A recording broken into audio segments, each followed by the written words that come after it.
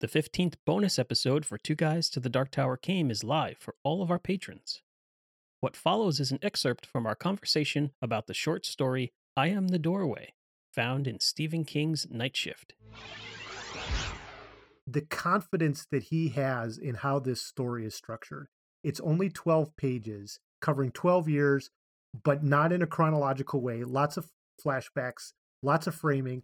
And at no time did I feel like I was lost or didn't know where I was in the story.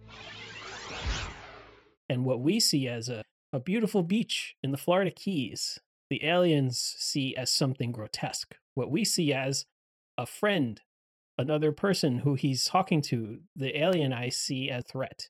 Or the boy is just, waves hello and then that needs to be destroyed.